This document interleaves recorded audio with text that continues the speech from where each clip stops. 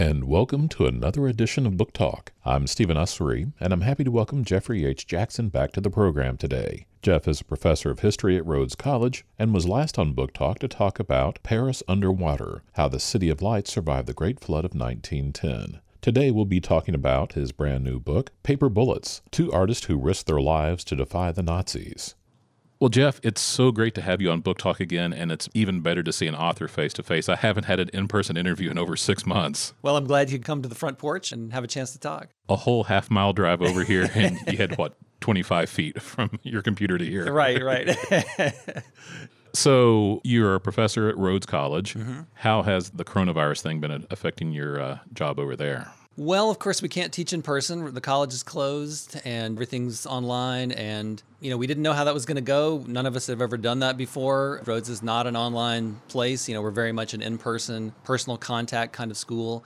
But I think it's actually gone pretty well. I think the students have been very flexible and understanding. I think faculty have worked really hard to adapt, to figure out how to do an online delivery as best we can. And I feel like my classes, at least, are going pretty well. Of course, I'm still very much looking forward to getting back in the classroom. But under the current circumstances, I think we're doing a pretty good job. And of course, Rhodes has been in the news a lot recently because of the nomination of Amy Coney Barrett to the Supreme Court. So how has that affected the community? Have you picked up on anything there? There's been some controversy, obviously, because of some of her views, but I think the college has really sort of taken the stance that we support all of our alumni. Our alumni go on to do great things and have for many, many years, and will continue to do that. We have a lot of folks who do pre-law at Rhodes. We have a top-notch mock trial program. People come from all over the country to do mock trial at Rhodes. And we have a long history with the Supreme Court. Abe Fortas, former Supreme Court justice, was a graduate of Rhodes many years ago, and we've had numerous justices come and speak. And so, in some ways, this is part of a longer story, I think, at Rhodes. It transcends any one particular person. I think Kavanaugh might have more in common with Abe Fortas than anybody else.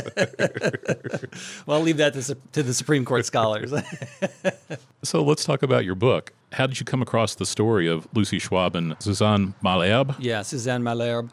So I didn't know anything about them. I think one of the things that's interesting about this, and that as I've talked to people about it, it really is a kind of unknown World War II story for most people. But I came across it thanks to my wife, actually. My wife taught for many years at Memphis College of Art, which, of course, as you know, is now out of business.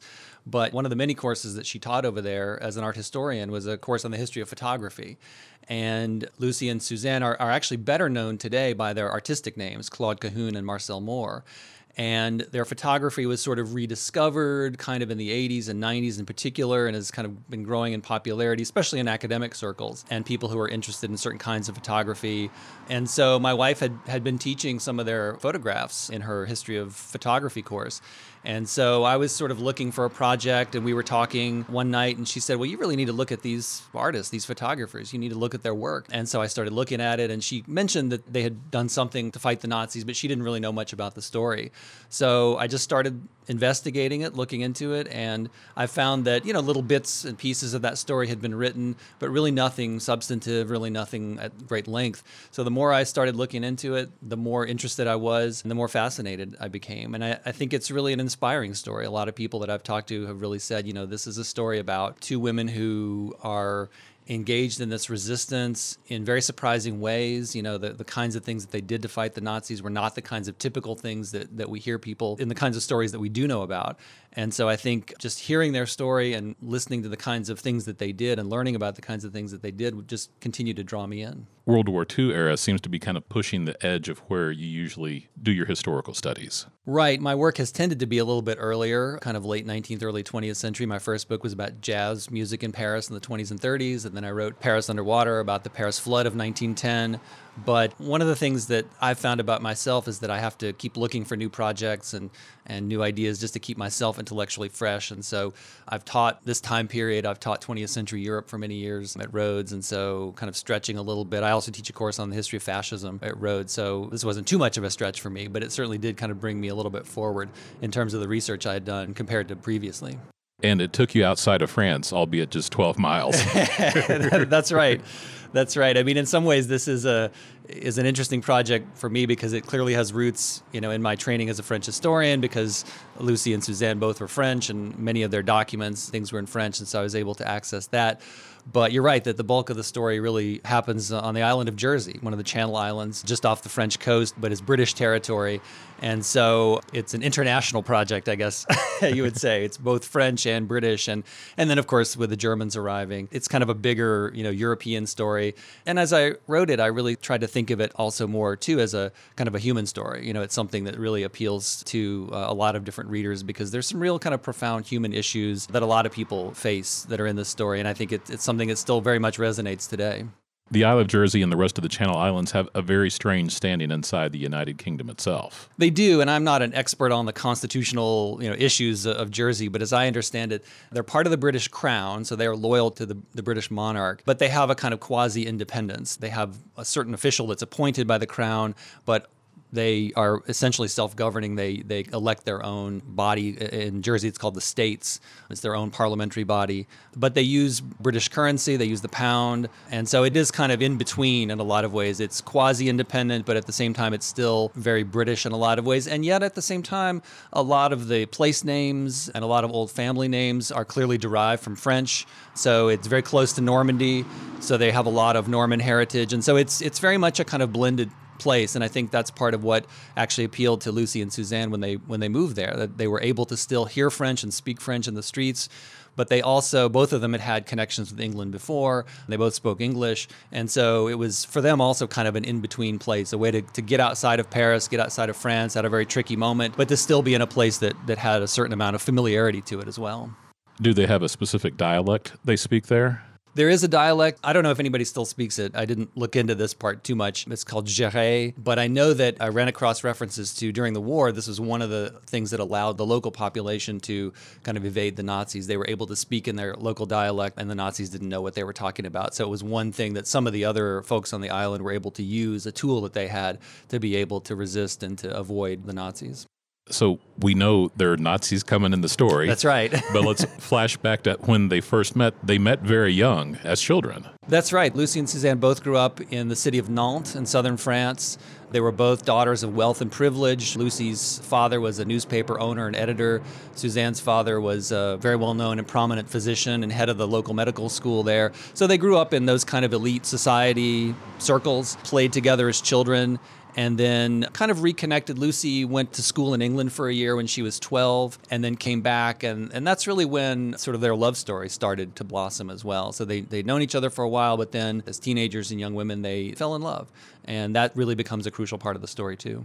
And while this would have been very controversial and scandalous back in the day, it doesn't seem like they met too much resistance from their parents during all this? It's hard to know. I mean, the sources that I had to work with didn't talk about that extensively. And in fact, they didn't really talk a lot about, how they identified, or they didn't talk a lot about their own experience in that respect. And that's probably pretty typical of the day, something that was known but not really discussed for a lot of folks. But, my sense is that at some point, their families just sort of knew and kind of accepted what was happening.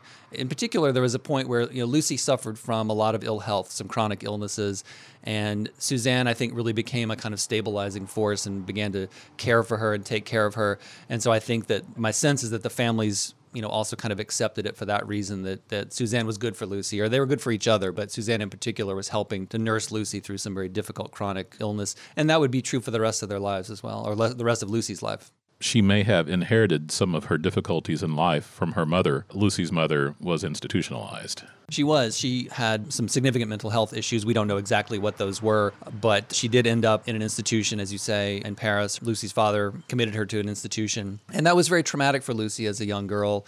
There was a lot of instability, uncertainty, sort of family drama. Sometimes it would get a little bit violent or a little bit physical. And again, Lucy doesn't write extensively about this, but she writes enough in some of the things that survive to give us a feel, at least, for the very difficult childhood that she had. And also, sometimes her mother would make fun of her nose. Father was Jewish, so there was this whole sort of discussion about the Jewish nose. Lucy kind of became almost, I don't want to say obsessed, but it was a recurring theme, and she would even make some photographs later on that kind of in profile that emphasized that, and it was something that her mother had made fun of her for. So Lucy had a kind of difficult relationship with her Jewish heritage. Her father didn't practice the faith, but Lucy did learn about her faith from her grandmother, but that was also connected to this other family drama because Lucy's mother was Catholic, and so there were a lot of things things going on there that made for some difficult moments. According to Judaic law, she would not be Jewish since her mother was Gentile, but the Nazis later wouldn't care about that. That's right. The Nazis didn't think of it that way, and their own definitions of who was a Jew, what constituted a Jew,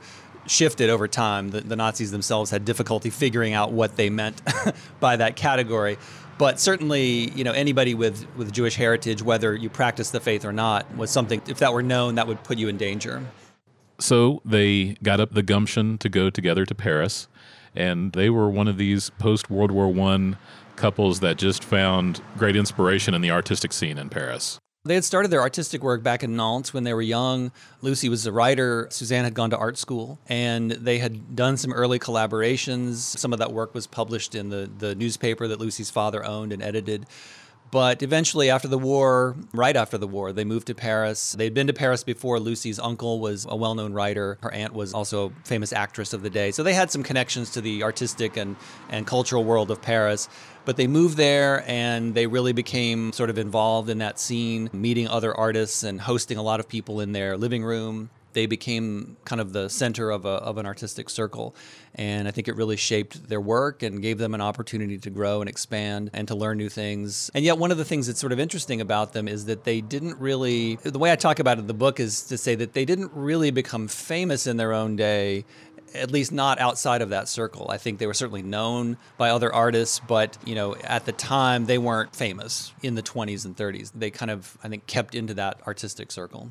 As you mentioned earlier, they worked on the artistic names of Claude Cahun and Marcel Moore. Do you think that was just surely an artistic thing, or do you think it might have been kind of the first inklings toward perhaps a transgender identification? It's a great question. My sense is that for them, primarily, it was about an artistic identity, establishing an artistic identity. I think a lot of other artists of that era were doing that, taking on new names. Georges Sand, another famous person, male artist, but from the day Man Ray, other artists you can think of who sort of took on this artistic name.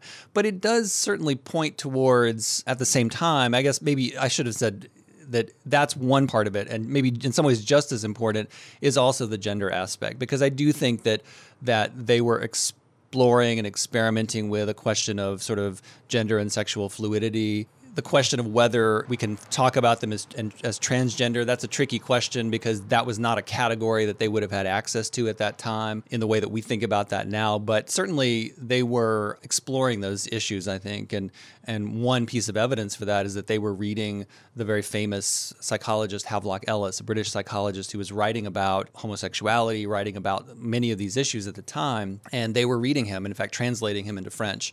And I think a lot of people were reading some of these psychologists and what were at the time called sexologists to try to understand their identity, to try to understand and come to terms with or make sense of the feelings and the gender expression that they had or wanted to engage with and didn't have the language to do it. So they were sort of working through those things at a time when so many of those categories were still kind of up for debate and for discussion. Because the word lesbian itself only tracks back to about 30 years before they go to Paris. It's like 1888 or something around that time. Yeah, and it has older connections too, but as a kind of word that's, in the current discourse, there were several other terms as well. There were several different ways that they could have identified. Words that we would never use today, they've fallen out of fashion. They're just not used. But what's interesting is that in their own writing, I could not find any evidence where they used any of those terms, really. They didn't talk about themselves in those terms. They just talked about themselves as artists, or when they did talk about their relationship it was usually Lucy writing it, and it tended to be in more sort of poetic terms. They didn't really, use words like lesbian or any of the other terms of their day.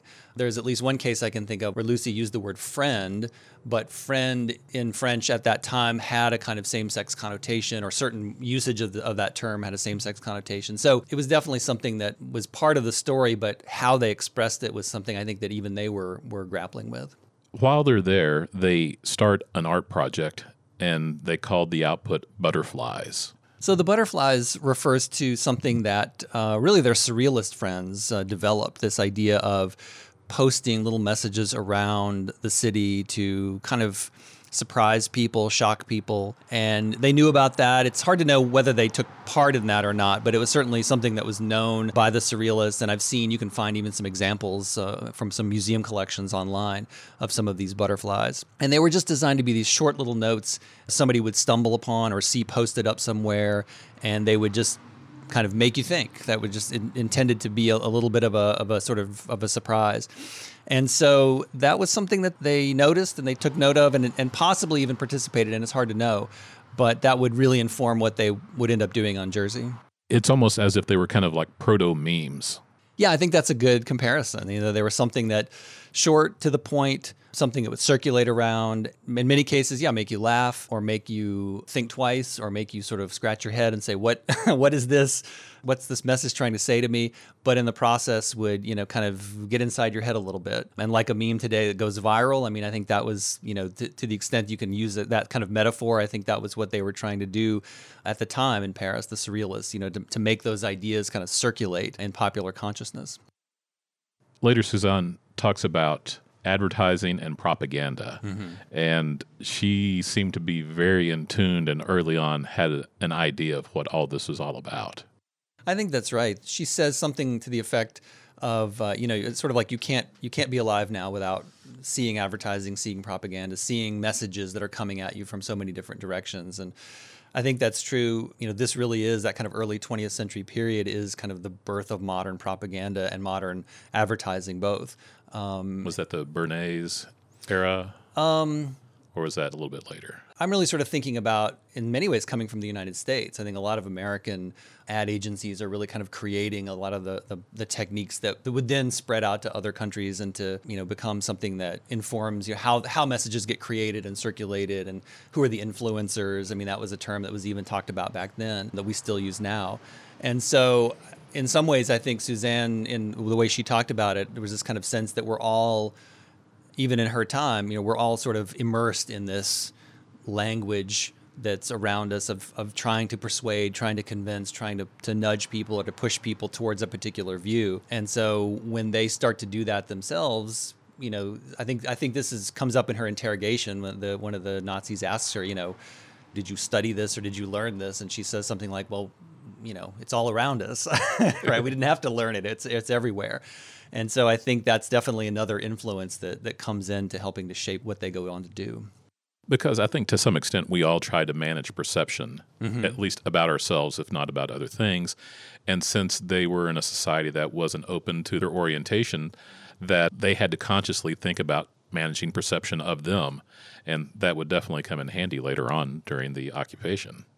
I think that's right. They did have to manage their perception very much because I think that while in the art world, well, even in the art world, being a lesbian or being gay, it was tricky. It was more accepted, but not 100%. There was still some kind of friction. There was still some kind of tension there. And this was at a moment when, right after World War I, there was a real sense of concern on the part of a lot of people that we need to produce a new generation of soldiers in case we have to go to war again. So there was a real concern about people who were not producing babies. And so people in the gay and lesbian community were often targeted because they were saying, you're not doing your national duty, you're not having children, you're not producing the next generation of soldiers. And so there was almost a kind of paranoia about lesbians in particular after the war, sort of more generally. But even, like I say, in the art world, there was not total acceptance. So I think you're right, managing that perception was something that they had to do. And they were certainly out in the way they wouldn't have used that term, but in the way we would use that term, people understood, people knew within their circle, what their relationship was. But I think it was still something, like you said, that they had to manage. Even though the art world does attract a lot of homosexual men, the heterosexual men that come there often seem to be hyper-masculine in some way to kind of make people not think that they might be gay, a gay panic of a sort. Right. Yeah, and I think that was true, especially among the Surrealists that they were friends with. André Breton, who was one of the founders of Surrealism, he was notoriously homophobic, especially when it came to men. And at first, he really did not even like Lucy and Suzanne, or Cahun and Moore, as they were known in Paris among friends. He sort of pushed them away. Later, he would come to accept them and to really give praise to Lucy or Cahun and say what a great writer she was. But a lot of that, I think, in particular, had to do with the anxiety after the war about the fate of men and the fate of manhood after the war. So a whole generation of men die in World War I, and men who return from the war front are physically scarred or psychologically scarred. And so there's a lot of talk at that time about, what does it mean to be a man, to be wounded, to be injured, to be shell-shocked. And even in the art world, when you look at surrealist art from that period, there's a lot of representation of sort of limbs being cut off or dismemberment or bodily injury.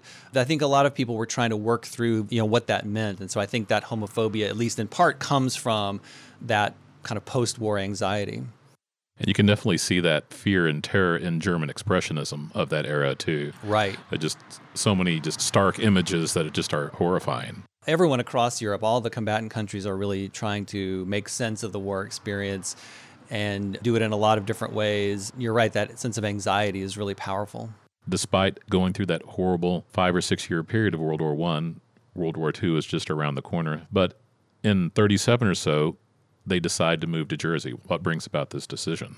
So they moved to Jersey in large part because Paris has become very politically polarized by this point. There are sort of fascist or proto-fascist groups in France by the mid-30s. In fact, there's one sort of famous moment in sort of 34, 35 where there's essentially a kind of a coup attempt by forces on the far right. There are also communist groups. People are fighting in the streets over politics. It's just become a very sort of politically difficult moment. There's also a lot of anti-immigrant, anti-foreigner fear in France at the time, as well as anti-Semitism, which always ebbs and flows in French history, but really had sort of come back very strongly. And at the same time, of course, knowing what's happening in Italy, knowing what's happening in Germany, it seems like they had an understanding that things were going to get worse before they got better. So that was certainly one factor. And I think the other factor is that Lucy continued to be in ill health. And there was a sense that maybe going to Jersey would be an opportunity to sort of, rest, relax, be in a more peaceful environment, but also one that was maybe better for health. Jersey is a beautiful island. I spent some time there in the course of this research, and I can understand why they would want to go. I mean, they had a beach right out in front of their house, and they could go, and they did go out on the beach and sunbathe and walk. And I think it just was an opportunity for rest, relaxation, recuperation, and escape as well. I think it's very much an important part of it.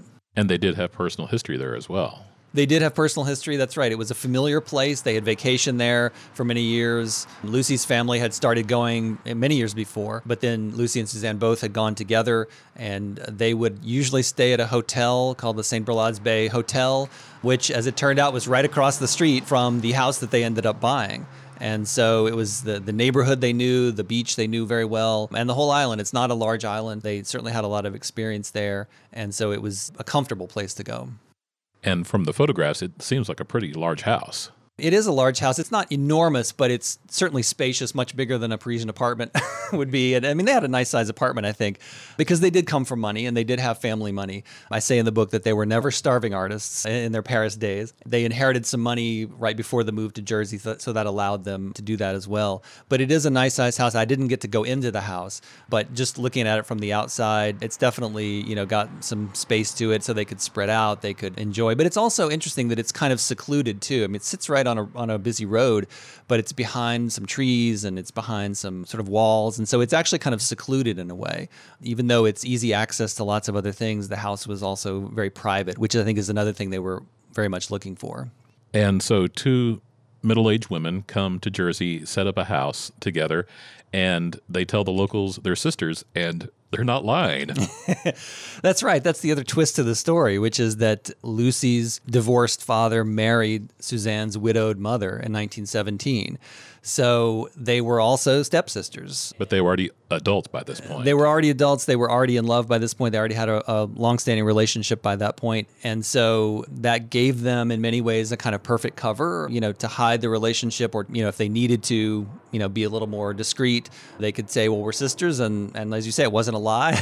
It was perfectly true. It's another thing they don't really write about, though. They, in the sources that survive, they don't talk about this being a strange situation or being, a difficult or complex situation. I think for them, it's just the way it was. It was just their lives were already intertwined, and they just became, in some ways, even more intertwined through the family connection. Since we view everything through a pandemic lens nowadays, in any of their writings, did you see any reference to the Spanish flu of the late 19-teens? I don't recall seeing anything. I'll say that many of their writings were destroyed after the war, and probably by the Nazis, who actually at one point occupied their house and took over their house and billeted soldiers there. So it's possible that they did, but I didn't see anything in any of their writings. They get to move into the house early 1938.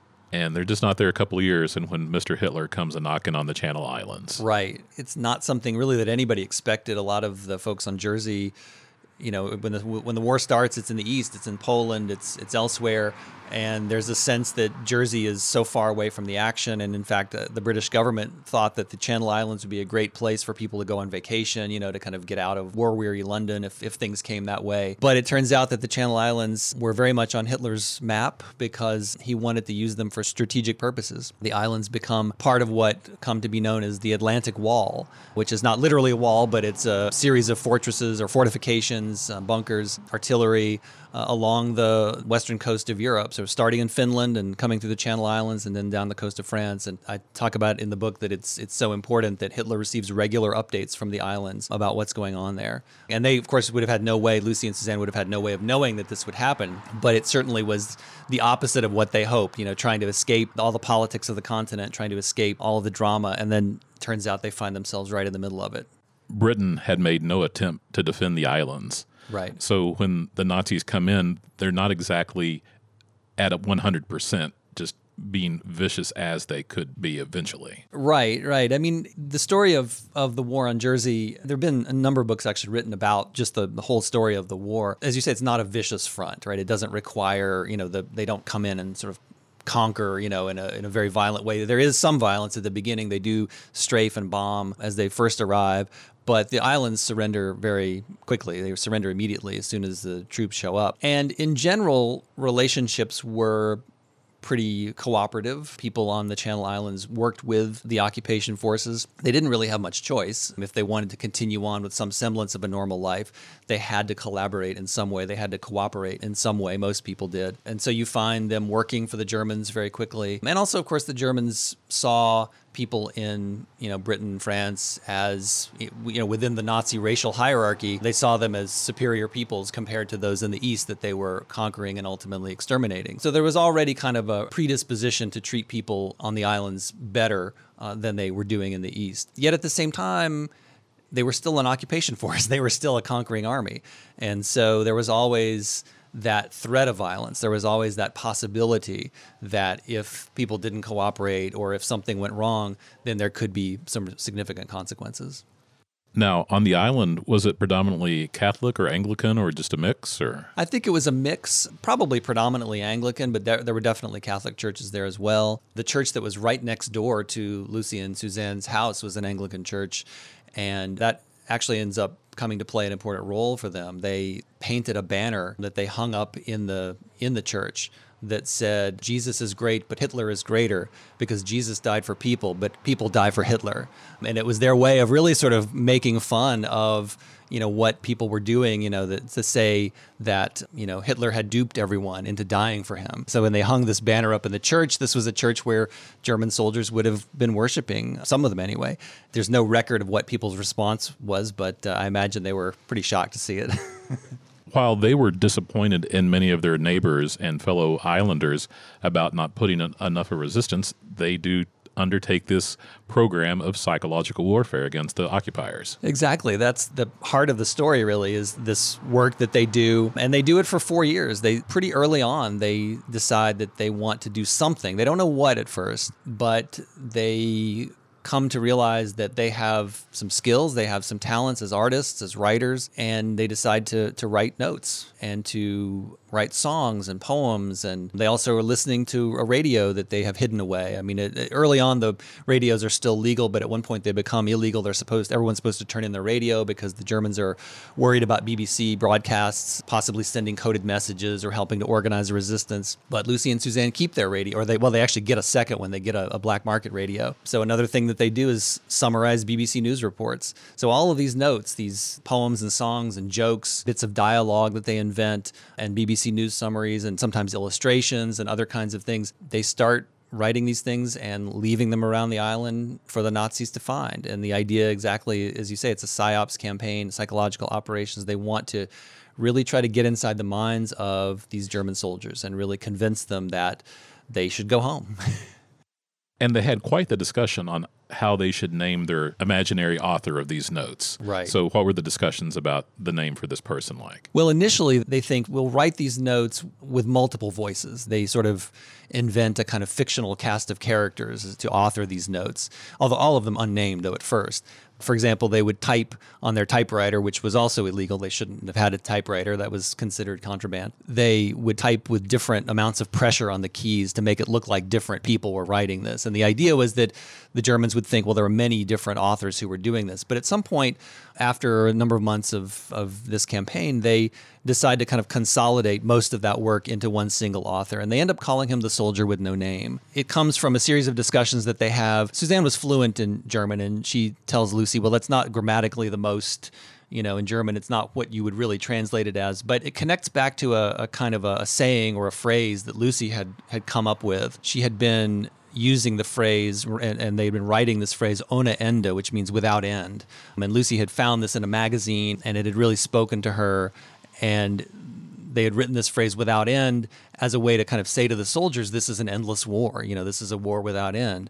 And so they took that phrase and it kind of ended up getting adapted into the soldier with no name. There's a phonetic or a linguistic connection between those phrases in German. And so they basically then create this persona and they pretend to be a German soldier, or they write these notes sort of in the guise of a German soldier. And that becomes then something that they hope that other soldiers will read these notes and think, oh, wow, one of us in our community, another German soldier is fed up with the war. And so they hope that it would have a kind of authenticity. Ohne Ende makes me think of later Orwell with the Forever Wars. Yeah. And I think they were trying to get at that idea that, if you really believe what the Nazis believe, or if you follow that logic, there will be endless wars, because that's the sort of culmination of fascism. Fascism always seeks to go to war because it always seeks to conquer. It always seeks to dominate and control. And Hitler talked about, that war is the place where we demonstrate our German greatness. It's the ultimate goal of fascism in many ways, is to go to war.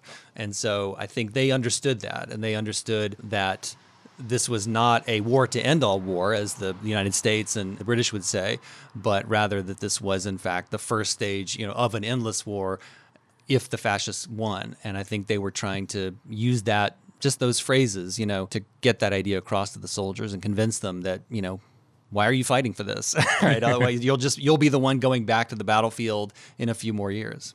So what different places, where would they drop these little notes? And could you give us a couple examples of what they wrote on the notes? Sure. They would drop them in any place that they really felt people would see them. Sometimes they would pin them to a fence post. They would drop some in a mailbox and hope that they would get delivered in the regular mail. They would be walking down the street and maybe slip one onto a cafe table. I tell a story in the book about how there was a kind of drawing on their photography experience. They took some magazines, cut them up, and essentially made a photo montage. And then what they would do is take that to a newsstand and buy a copy or look at a copy of that same magazine, or a German language magazine, and they would slip this photo montage in there so that whichever German soldier, it was a German language magazine, whichever soldier would buy the magazine would find this weird photo montage and have a kind of shocking experience. So there were a lot of different ways that they tried to distribute the messages. With at least one, they also put in a bottle and threw it in the bay, hoping it would wash up somewhere else and someone would find it. And the kinds of things that they wrote on there, a lot of what they wrote were these dialogues, bits of conversation supposedly between different German soldiers about, kind of their frustration with the war, or something like, will this war ever be over? Or I'd like to go home to my family, to things like that. They would come up with little rhymes. I know there was one, I can't remember it off the top of my head, but something like, kind of going through all the different Nazi leadership and saying that these people, are doing all these other things, but, who's working for us? Who's helping us? Who's doing anything for us? There were also songs that they would invent. There's a song that becomes an important part of, when I describe the trial, when they're arrested and put on trial, that becomes one of the things that gets discussed. And this is supposed to be a heroic song, but really it's about how a soldier goes away and his wife ends up getting pregnant, and she says to him something like, oh, well, don't worry, the fatherland needs soldiers. I mean, it's a way of kind of, pushing that idea that, the men are off at war and the women are still at home, and you really should be back at home with your wife instead of here on Jersey. So one of the hallmarks of fascism then, and it seems like nowadays too, that sexism and misogyny is a large part of it. And because of that, women in the resistance in France and here on Jersey are often underestimated, so they can get away with a lot more than men would be able to get away with. Yeah, that's right. And I think certainly in the French resistance, women played a really crucial role. They were involved in transporting secret messages. They were involved in smuggling weapons. They would hide resistance fighters in their homes, provide them with supplies and things. Sort of being women allowed them to fly under the radar and kind of incorporate their regular duties, but into their resistance activities. So doing the laundry for, not just their family, but for the resistance cell that was nearby, or something, or feeding them or doing things like that.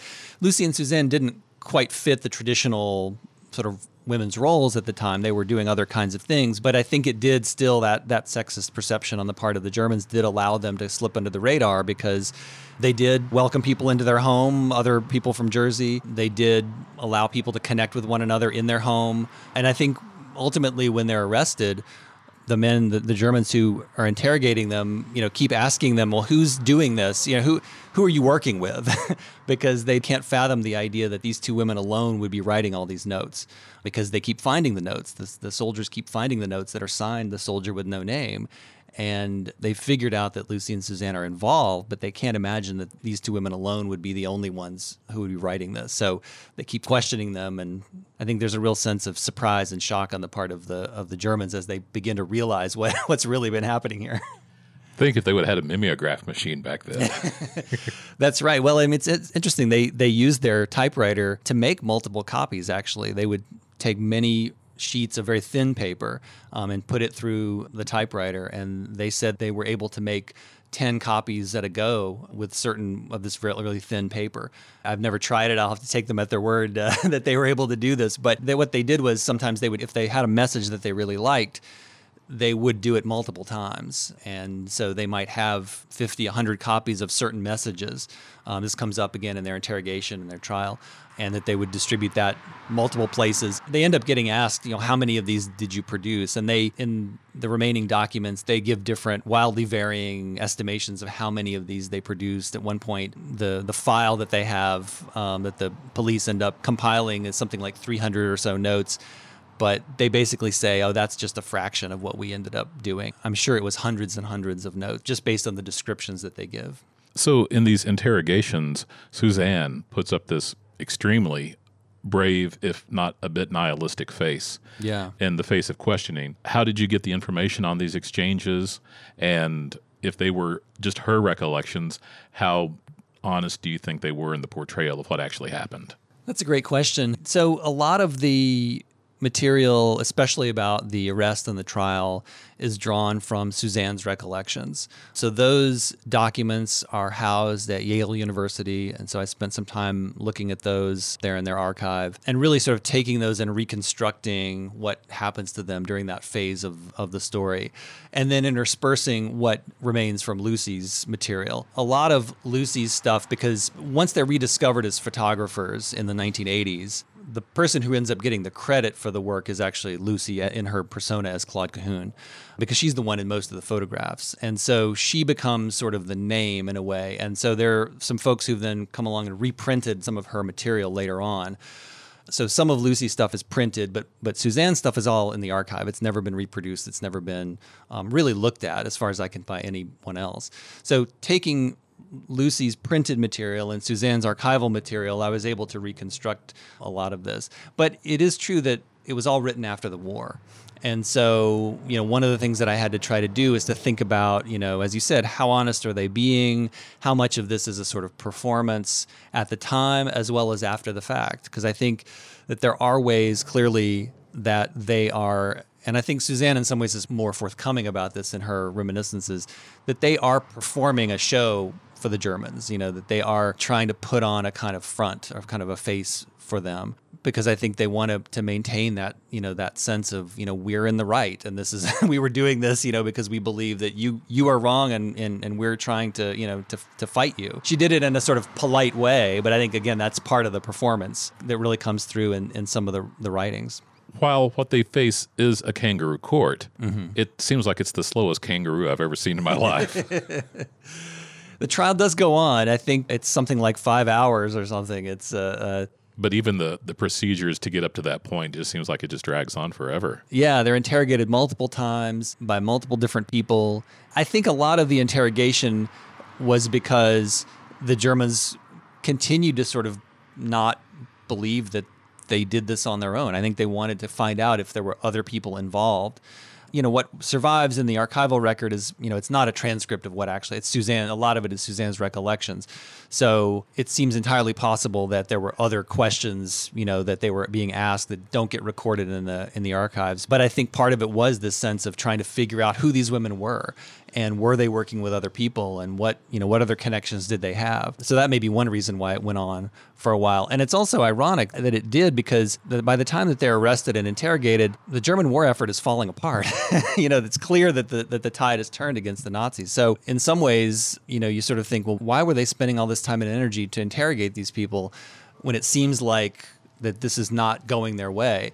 But I think there was this sense that, this was still such a strategically important location on Jersey that they were going to do this until the very end, that they were going to continue to interrogate these people as much as they could to try to get the information from them in hopes that somehow that would make a difference at this point in the war.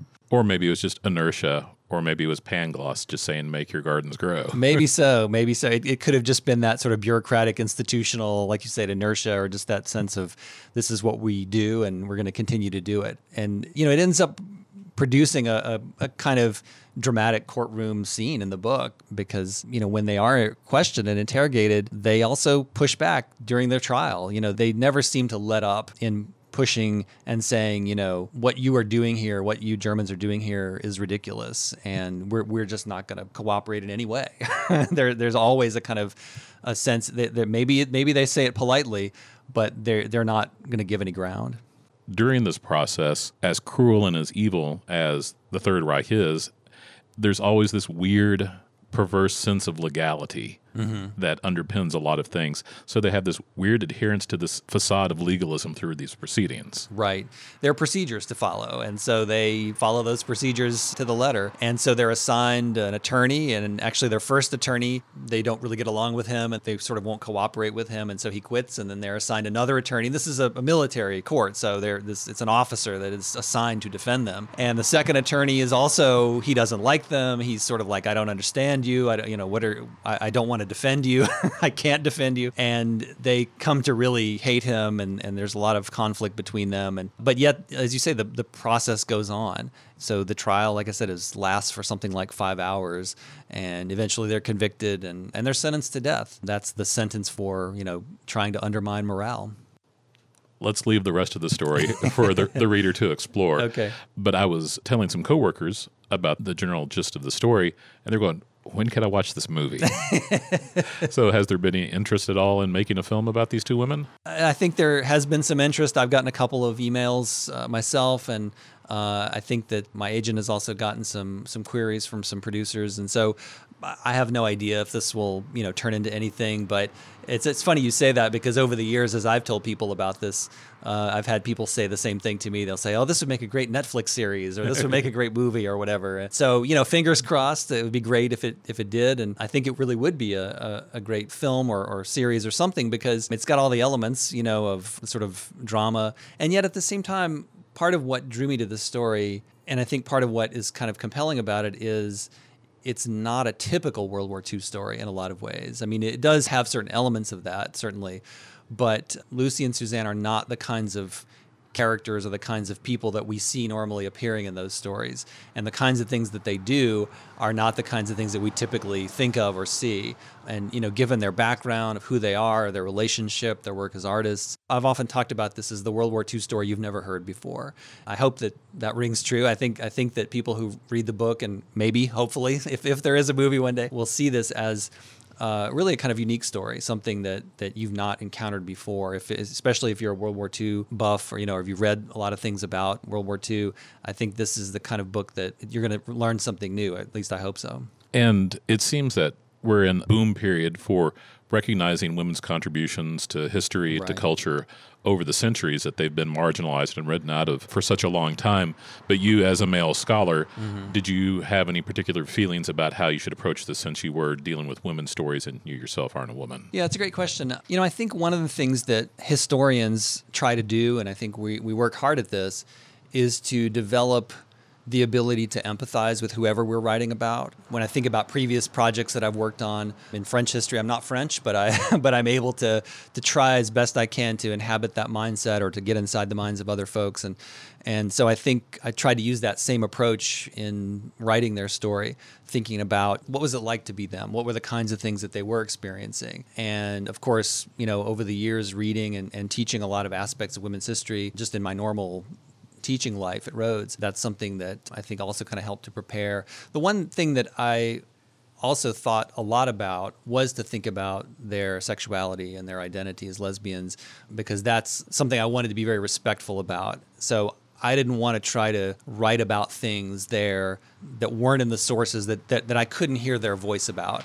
And so that's why I say that since they didn't write a lot about their relationship, I didn't want to try to talk about that in great detail simply because they didn't provide me with the information about that. And so I didn't want to try to, read something into that or try to fill that out in a way where I really couldn't do that. I really wanted to respect, in particular, that aspect of their relationship. So what kind of primary sources did you have access to in your research? So I had access to these published documents that were written by Lucy that, as I said, kind of once they were rediscovered, a lot of her material gets reprinted.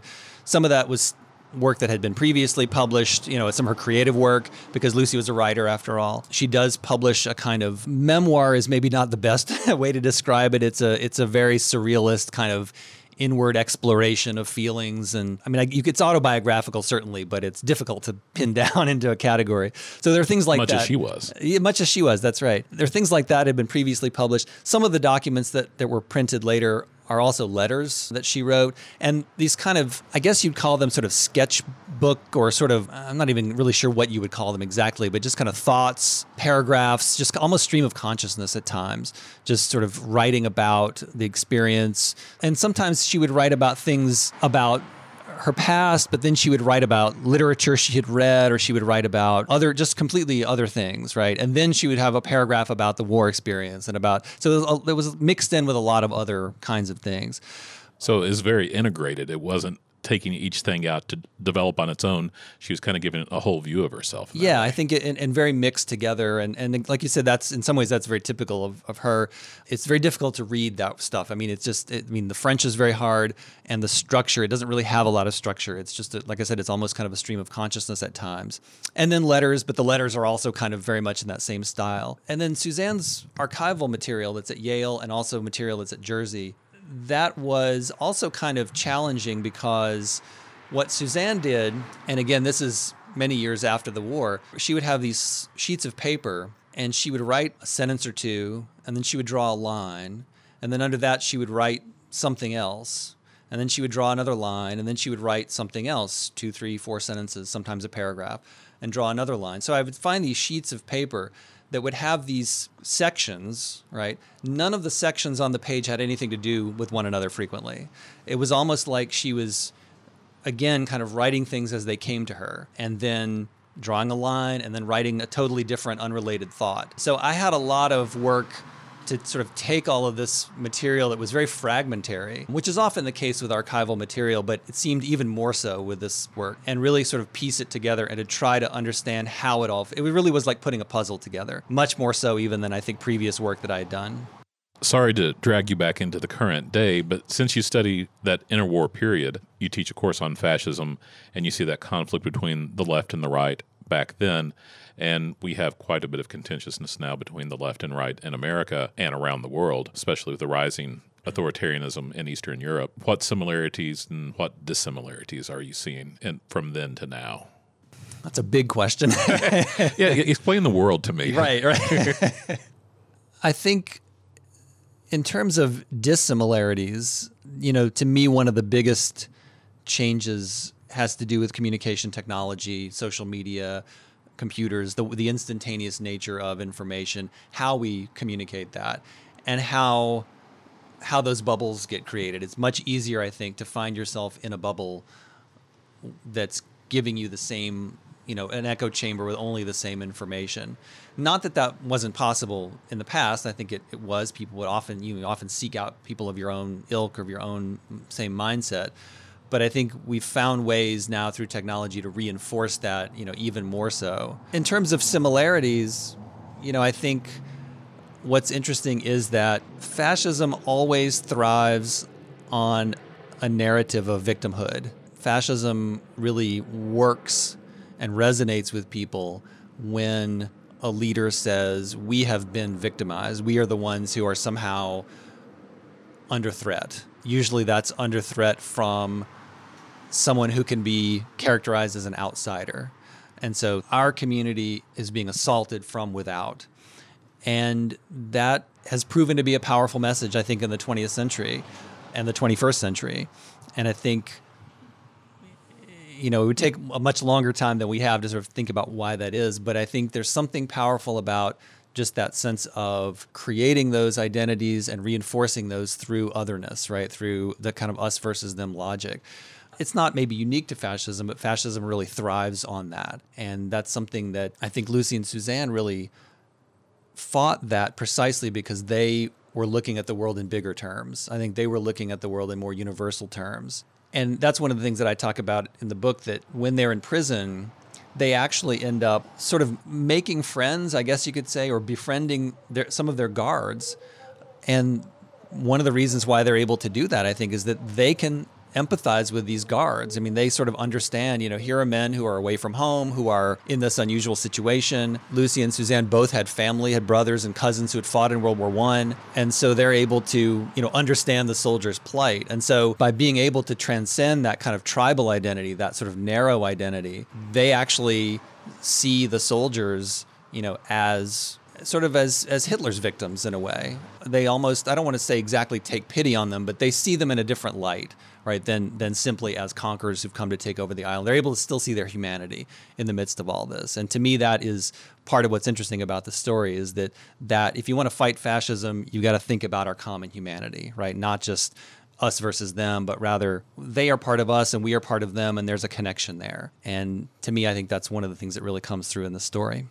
Well, and also they spent the previous 4 years trying to occupy inside the minds of these men in order to influence them. So they had given a lot of thought to how these people think. That's right. And I think that... and just people. And just people. And I think that helped them, as you say, to kind of understand where the Germans are coming from and also what would work. Like we were talking about before with advertising and propaganda. I mean, they were trying to understand their psychology to figure out what message would work for them. But I think it also came out of a sense that, here we are, two French women living on this island, but we still have something in common with these soldiers, that they are not completely other to us. And Lucy even she very explicitly talks about it as the desire to help the soldiers liberate themselves. And one of the stories I tell sort of at the end of the book is that after the war, one of their guards writes a letter to them from a POW camp and basically says, I'm doing well, and say hello to everybody. And, I don't think there are too many German guards who wrote to the prisoners that they had guarded after the war from a POW camp. And when I came across that letter, it was just sort of a shocking thing. It's like, here's one of their guards, literally writing them a letter to say hello. That to me speaks of the ability that they had to really connect with people on a human level. And again, I mean, like I said, that's one of the ways you fight fascism, right? Is to think about the common humanity so that we're not just sort of locked in that us versus them mentality. When I lived in Germany in the mid-90s, I actually met a gentleman who had been conscripted when he was 17 into the German army in 44, and he said he was captured almost immediately. Yeah. And he spent his POW time in South Arkansas. Oh, yeah. And he said he was the happiest POW on the face of the planet. I'm sure that's true. And a lot of the soldiers on Jersey were very happy to be on Jersey because, after 1941, the Eastern Front, the Russian front, was very brutal. And there were some men who ended up coming to Jersey from the Russian front. And there was a real worry that we might get sent to Russia. And if we get sent to Russia, it's over. I mean, it was so brutal. So being on Jersey, it was not the same exactly as what you're talking about, but they understood that it was a light duty. It was a good place to be during the war. And yet, of course, they continued to do their duty, like we were talking about. But I think that's also something Lucy and Suzanne understood. They understood that these men were doing their duty, and obviously they disagreed deeply with what that duty was, and that's why they were trying to convince them to leave and go home, or that the war effort was fruitless and they shouldn't be spending all this effort to do it. But they still were able to connect at that human level. When we were speaking about fascism and its parallels to today, it just came to mind how similar the QAnon conspiracy theory has so many similarities with the Protocols of Elders of Zion and the blood libel against the Jews. You have the drinking of a baby's blood, you have the cannibalism, you have the Satan worship. It just seems like the Russians who originally wrote the protocols in order to discredit Jewish people just kind of moved the template over one couple of steps to do QAnon. I think there's something about conspiracy theories that seem to work well with fascism, or fascism seems to thrive sometimes on conspiracies, because it kind of goes back to that sense of victimhood, that idea that somehow, even though we're the ones in charge and we're the ones running the show, somehow we're simultaneously the victims. And so conspiracies reinforce that idea that everything is not what it appears to be, and that there's really another narrative going on here. So it allows people in power, or it convinces people in power that somehow that power is fragile, that it's tentative, and therefore we have to fight to keep that power. It really is, I think, in some ways, a kind of fear of falling, fear of failure, fear of losing that power that you have. And so conspiracies just kind of feed that fear. And so you're right, there's a weird consistency between various conspiracy theories, but they're all functioning around that same fear. And I think so often when people show those fear toward others, it's the fear they have for themselves. So they enact the brutality they expect they would get from others. Right, that there's a kind of almost like a sort of projection, about if I don't do this to you, you're going to do this to me. That certainly happened on the Russian front. If you read, there's some really good scholarship about what happens in Russia, and some historians have argued that the place where Nazi propaganda was the most effective really was among soldiers at the Russian front, because that propaganda was sort of being acted out in the moment of some very fierce fighting. And a lot of that propaganda was exactly that idea that they are out to get us, right? Well, in fact, they were, because they were literally on the front, right? Those other soldiers, the other would kill us if we don't kill them first. But I think, it makes sense to think about that in the hot zone of a battlefront, but the logic of it is happening, throughout that propaganda and throughout that kind of Nazi mindset.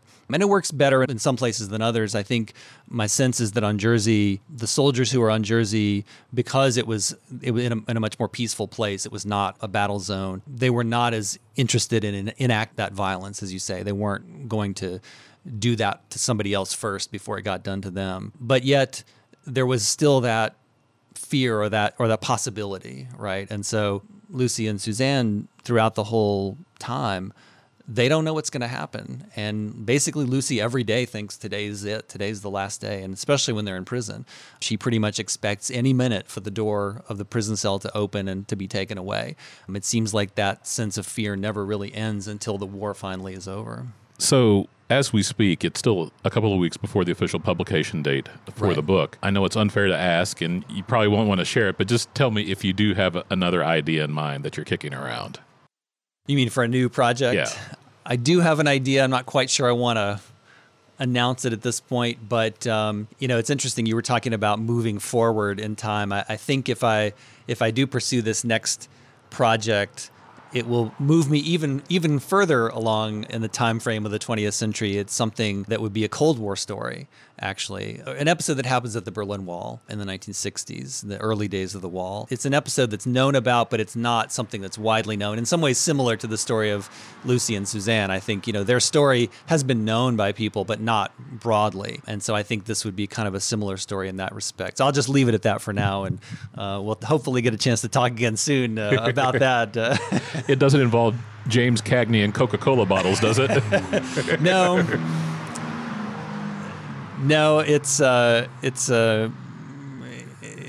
another story about,